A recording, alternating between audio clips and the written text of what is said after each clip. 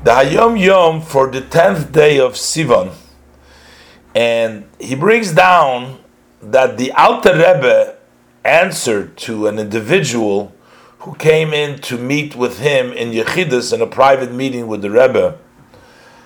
So he said to him as follows, that after other things, of course, that he discussed, he said to them also as follows, that the Jewish people are referred to as lamps. Bnei Yisrael are called neiris, lamps.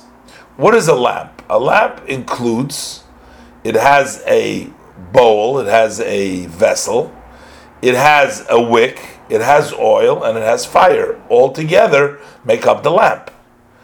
However, if you have all these above, you have the vessel, oil, and wick, and fire, the fire, you must ignite the fire. You can only get the fire when you ignite it.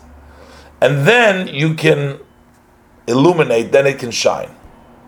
So what the Rebbe was telling that individual is that you have a very good lamp, but what you're lacking is somebody to ignite that lamp. You have that lamp, but you're missing out on the igniter to ignite it. When you bang with force on the rock of the animal soul, a metaphor, banging the hardness of your nefesh habahamis, that brings out a spark of fire.